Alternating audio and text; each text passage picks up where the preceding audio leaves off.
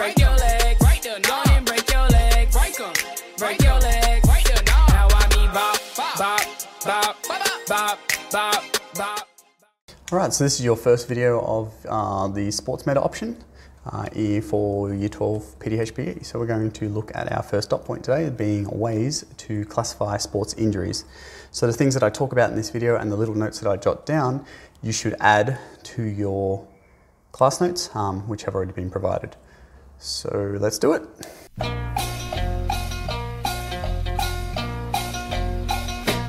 All right, so our first injury classifications that we're going to go through here are direct and indirect injuries, okay? So direct injuries are caused from an external blow, okay, or contact from an object, a person, a piece of equipment, etc., all right? It could even be a person running into something, all right? The most obvious way of thinking of a direct injury is that the injury is at the site of contact, all right? And my example here is a contusion, which is a bruise, which you'll learn about in your next video, on the leg from being hit by a ball, a cricket ball. It doesn't matter what it is, all right? If you hold a cricket bat and you hit someone in the face with it, I don't advise you all to do that, but that would be a direct injury to the face, okay? So we could say contusion or, a fracture in the skull from being struck by a cricket bat to the head. Indirect injuries, unlike direct injuries, are injuries that occur away from our contact site, all right? And they can also be due to overuse, which I'll touch on later, or inadequate physical preparation, such as warming up. Common example, e.g., hamstring strain occurs when sprinting, all right? I'm sure you've all, pulled a muscle, so to speak. Those things are what we call indirect injuries. Another example of an indirect injury, if we go back to my getting hit in the face with a cricket bat, if you get hit in the face with a cricket bat, obviously you've got a direct injury to your face, you then fall over, and as you're falling down, you land on your wrist on the ground, okay? And then you dislocate your shoulder because you've fallen awkwardly after being struck in the head. The site of contact with the ground is your hand, and the site of contact with the bat is your head, but you've dislocated your shoulder, so that dislocation would be classed as an indirect injury as well.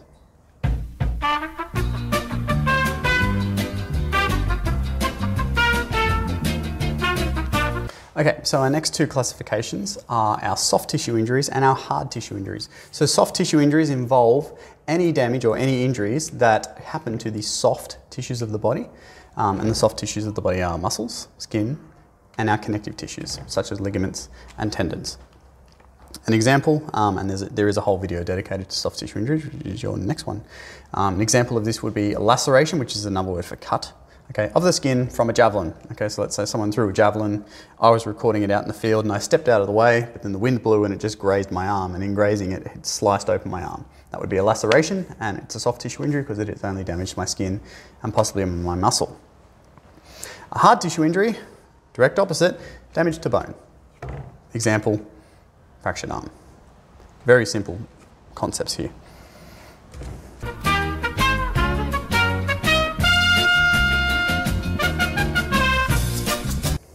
All right, so our last one here is our overuse injury. So overuse injuries, excessive and repetitive forces are placed on the bones and connective tissues. Remember, connective tissues are our ligaments and tendons, all right? Without adequate recovery, okay? So, when you exercise, especially when you exercise intensely, there are small microscopic changes and damage that actually occurs to your muscles, bones, and connective tissues. And then generally with adequate recovery and proper nutrition, the body will heal, it will heal itself generally stronger, and that's how you end up making progress over time. Overuse injuries occur when you create that damage, and then before you allow it to heal, you then place it again under intense stress. So then the damage gets a little bit worse and a little bit worse and a little bit worse. And over time, you develop these problems. So that's accumulated damage leading to inflammation of the area, pain in the area when you use it, tenderness when you touch it, etc. Okay? So this mainly does occur from poorly planned training regimes without appropriate rest and recovery. So a well-defined training program will have rest and recovery days baked in, plus even recovery weeks baked into the plan as well over a period of time. And if training programs don't allow for adequate rest, or they don't mix up the activities in between days, so you're doing the same thing over and over again, so that's what I'm talking about repetitive forces here, you're going to develop an overuse injury. It happens to everybody. It happened to me. I had really bad tendonitis in both of my knees because I was basically not allowing my lower body to rest enough in between gym sessions for squatting. And the instant that I basically cut back my squatting to twice a week, all my tendonitis basically went away. So that's a good thing.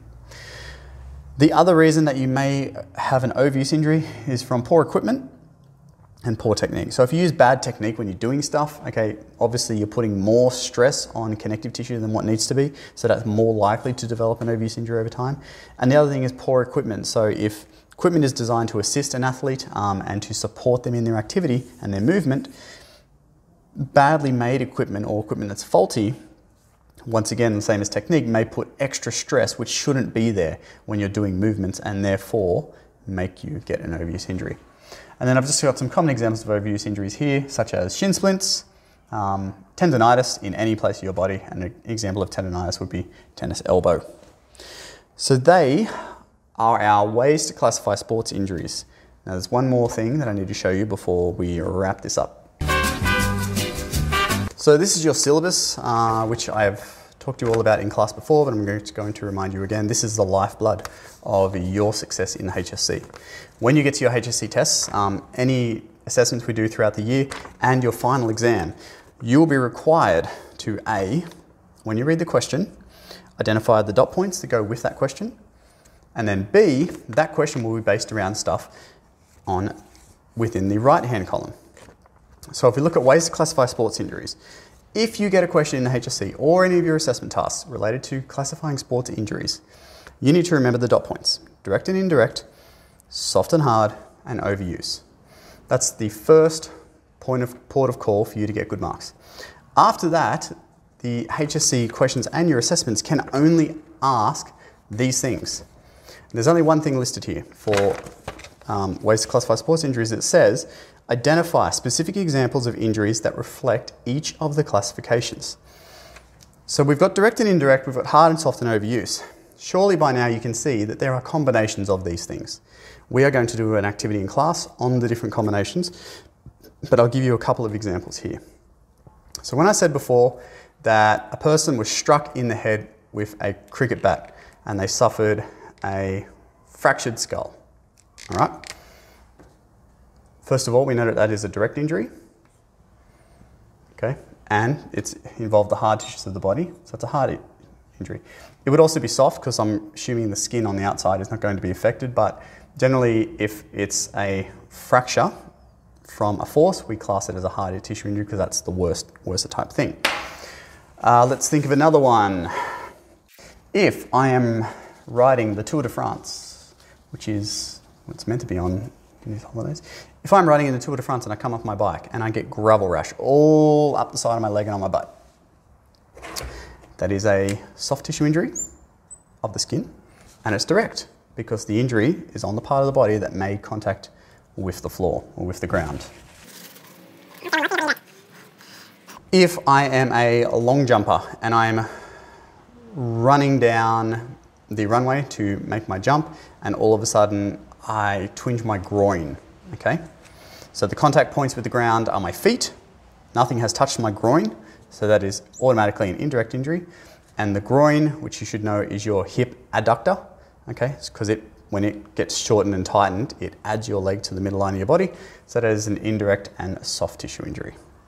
And then let's say I get, just for Pete's sake of using all of the things, I get tennis elbow, okay? Because I play lots of tennis, I don't get adequate rest and recovery.